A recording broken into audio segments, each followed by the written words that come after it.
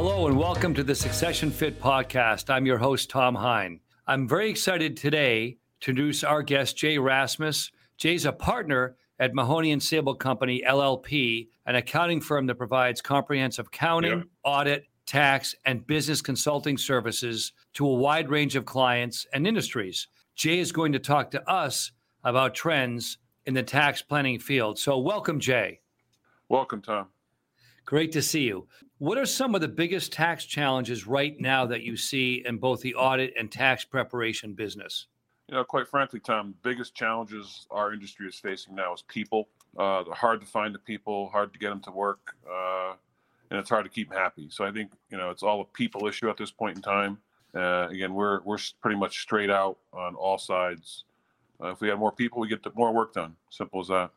Right. Do you find that a lot of it is related to this desire to work remotely itself, or are there other issues related to that? I think the remote thing's a big thing. We are still totally remote. I mean, our people love it. But again, I think it's just the generation today. They want a better work-life balance than when you and I grew up and, worked, 80 hours a week, sweating every day, Yeah, no, that's so true. I mentioned that because in my next book coming out, which is next April, is a book on health and wellness. And you're exactly right. It is definitely a generational thing. And I think there are a lot of positive things to it, but Sure. there also can be some drawbacks. So great insight.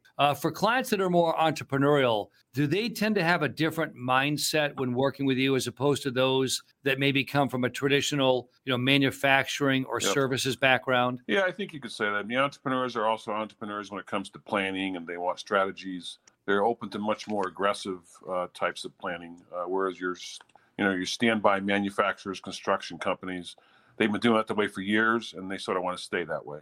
It's clear. Right. Do you find that when you try to give then innovation or insightful things to maybe that latter group, even though you might have a great idea, is it just sometimes tough to have the receptivity and you say, I don't want to push it on them, even though it might be in their interest because you don't want to spoil the relationship? Do you ever have that challenge? Yeah, definitely. I had a client recently that we were spending years trying to get them to transition the business, sell it to a third party or sell it back to the employees. And it really took a lot of work, I would say a couple of years of getting in front of them saying, here's the strategy you need to do. They ultimately did it last year, and it came out fine, but it was a very, very hard struggle to get them to see the opportunity. Yeah, no, I can see, especially if they've been at the helm all those years running it. So even though I would typically get the next question would be for an advisor, but you see a lot in the field of, businesses, how they're doing. Where do you see inflation headed? And what are some obvious or not so obvious side effects from your perch, not from an economist, but someone who's involved a lot, in the business? Well, we definitely see businesses worried about the interest rates, loans. They've got loans, buying things are slowing down a little bit.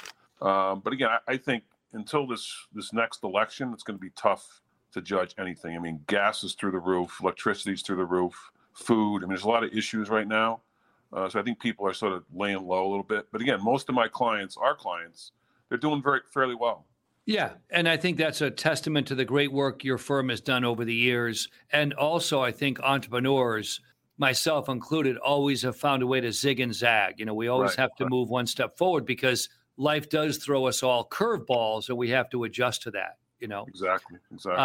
So how are the smaller, meaning smaller than Mahoney Sable, are the smaller CPA and tax prep firms, you think they're having a tougher time with technology and the workplace changes you alluded to, as opposed to firms that have your size and scale? Or do you have any input on that? Maybe you don't, but I'm curious your thoughts. Again, I think the smaller firms definitely have an issue with, getting up to speed with all the laws and the changes. It's so complex today that unless you have an expertise or do it every day, I mean, you can't just pick it up one time and expect to be an expert in it. So I think the smaller firms clearly have that fault.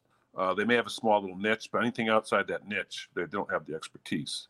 Again, they're also being hit harder with the people issue. I mean, most of the people coming out of school now like to be with a larger firm so they can see more things, better things, get variety. Whereas you go to a smaller firm, you don't get that variety. So I think that's sort of the pros and cons of being a firm like us versus, a smaller CPA firm. Okay, yeah, that makes sense. The more I remember when I first worked for Accenture years ago as a consultant, not audit, not tax, but as a consultant, I recall I think I had either I had or I visited 9 different client sites in about 3 years. Right, And right, I often look back on that, and one was insurance, one was banking, right, one was healthcare. And I realized at the end of 3 years, when I went to interview at other firms, they said, well, it's like you've had 9 years of experience in those three right, years. right. So I Clearly. do. So, some of the classic tax or accounting mistakes that you see year in and year out that you like to share with the audience, meaning either you see them that your clients make unintentionally, or you see them when you bring on a client from maybe another Mhm. firm that didn't have your expertise. I'm curious Correct. what would Correct. help with the audience. Well, I think some of the big issues are R&D credits. A lot of clients aren't maximizing their R&D credits, energy credits. We do a lot of work in that area. State and local taxes. Again, that's become so complex that many clients we pick up don't realize they should have been filing in multiple states and haven't. Yep. So we have to correct that issue. The other big issue, which we see a lot of, we help fix the issue, is foreign bank account reporting. A lot of people don't know. If you have an account out of the country over $10,000 at any point during the year, you have to disclose that in your 1040. Wow. If you don't disclose it, it could be significant penalties and jail time, quite frankly. So it's a big issue. It's a big issue that we help a lot of people solve that issue and sort of go ask the IRS for forgiveness. Wow, I didn't even know that. So that means that any time in the last, let's say, tax reporting year, even if your account balance went to 11 grand temporarily, then back down to 9,000 the next month, you Correct. triggered that reporting mechanism. Yep. Wow, thanks for sharing that. That's something I didn't know. What are your thoughts overall?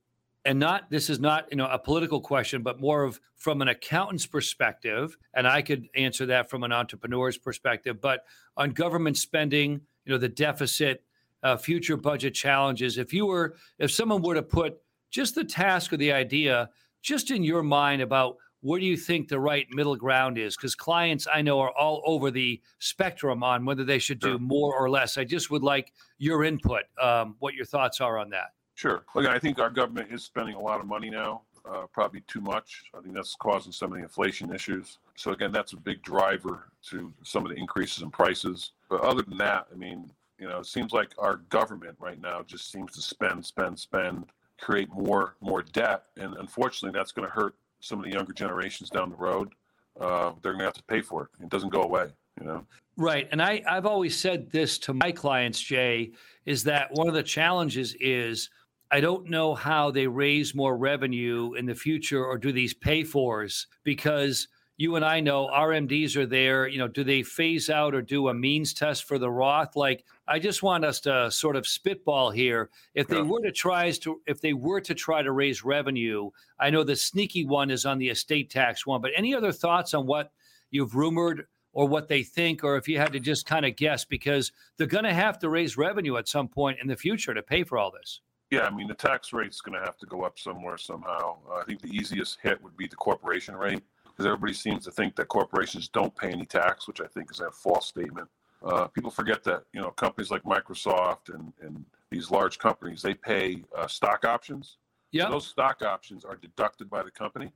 So the company may not pay the tax, but the individuals, they pay a ton of income tax. So again, I think the corporation tax is an easy one for the politicians to sort of raise up a few points at this point in time.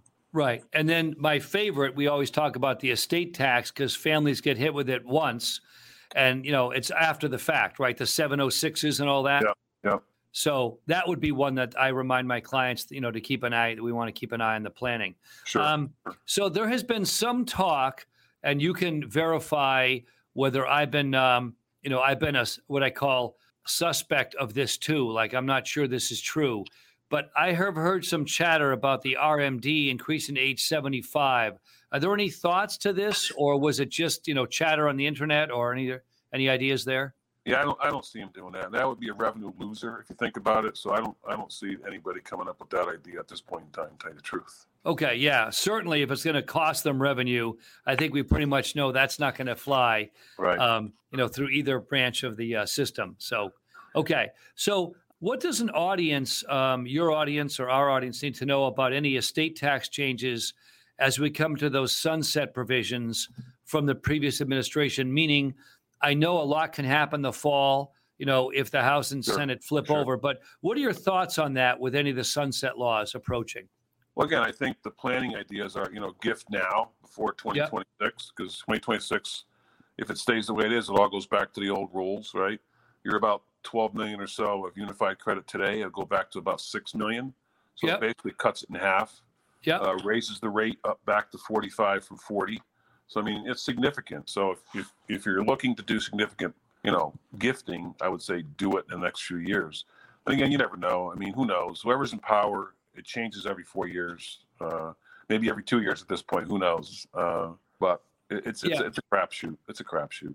Yeah, and sometimes, as you know, like we've been telling clients, ironically, like this year with the market down could be a great year to do a Roth conversion. Sure. If they can afford to, pay the tax because you're buying low. But like you said, you don't know the future. So that's true. So before we have some parting thoughts, what makes Mahoney Sable unique? What are you and your team and your partners able to bring to the table that the listeners should know? Sure. Well, I think Mahoney Sable is kind of a unique firm in this region because we're about 50 people. We have very low turnover, so our people are pretty experienced at what they do. Our other big asset is we have a BDO Alliance affiliation. I mean, BDO is the 7th largest firm in the world, so we could basically bring their expertise to the table at any time, whether it be a service we don't do or a technical aspect that we need help in. So again, it's a pretty unique alliance that I don't see anything else like it out in the market. And we have a very good relationship with BDO, and I think that really sets us apart. Most of the firms in the last few years have been sort of merging up. As you know, as partners get older, they want to cash out. There's no young kids taking over. Yep. So most of the firms in this region have merged up to larger, whether it be regional or national firms. And as you know, a national firm runs a lot different than a local firm. And it's pretty much, it's black and white. There's no arguments when it comes to a national firm policy, Right. Everything is run by the P&L statement, right? Exactly. Yeah. And so also, I know I can speak from experience, but you bring a personal approach because national firms, and I know I worked for one years ago, you are often stretched so thin between clients that it was very tough to build lasting relationships. So I'm sure that also helps set you apart. Absolutely. Great.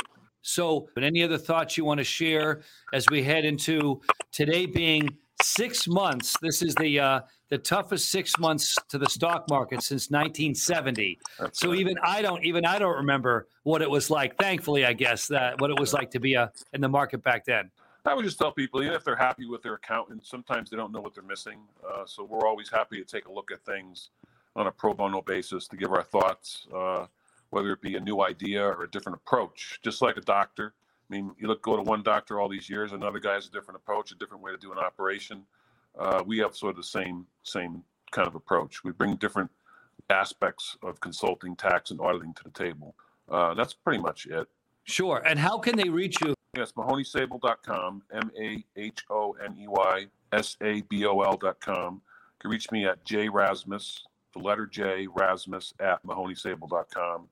Or you can certainly call me at 860-214-6326. Awesome. Well, thanks, Jay. We'll be in touch as we summarize this for next time. But some of the big issues we talked about today are, we know the budget deficit is growing, so there's going to have to be increased taxes down the road. We know that the biggest challenge for firms your size and larger is personnel, Correct. Adapting to this new work environment. And the third thing is the sunset laws coming into play, that gifting could be an advantage. So those are some of the key points. And Jay, we always appreciate your insight. I always appreciate your valuable insight. And we'll be catching up soon. You too. Thank you, Tom. Take care. Bye-bye. Bye now.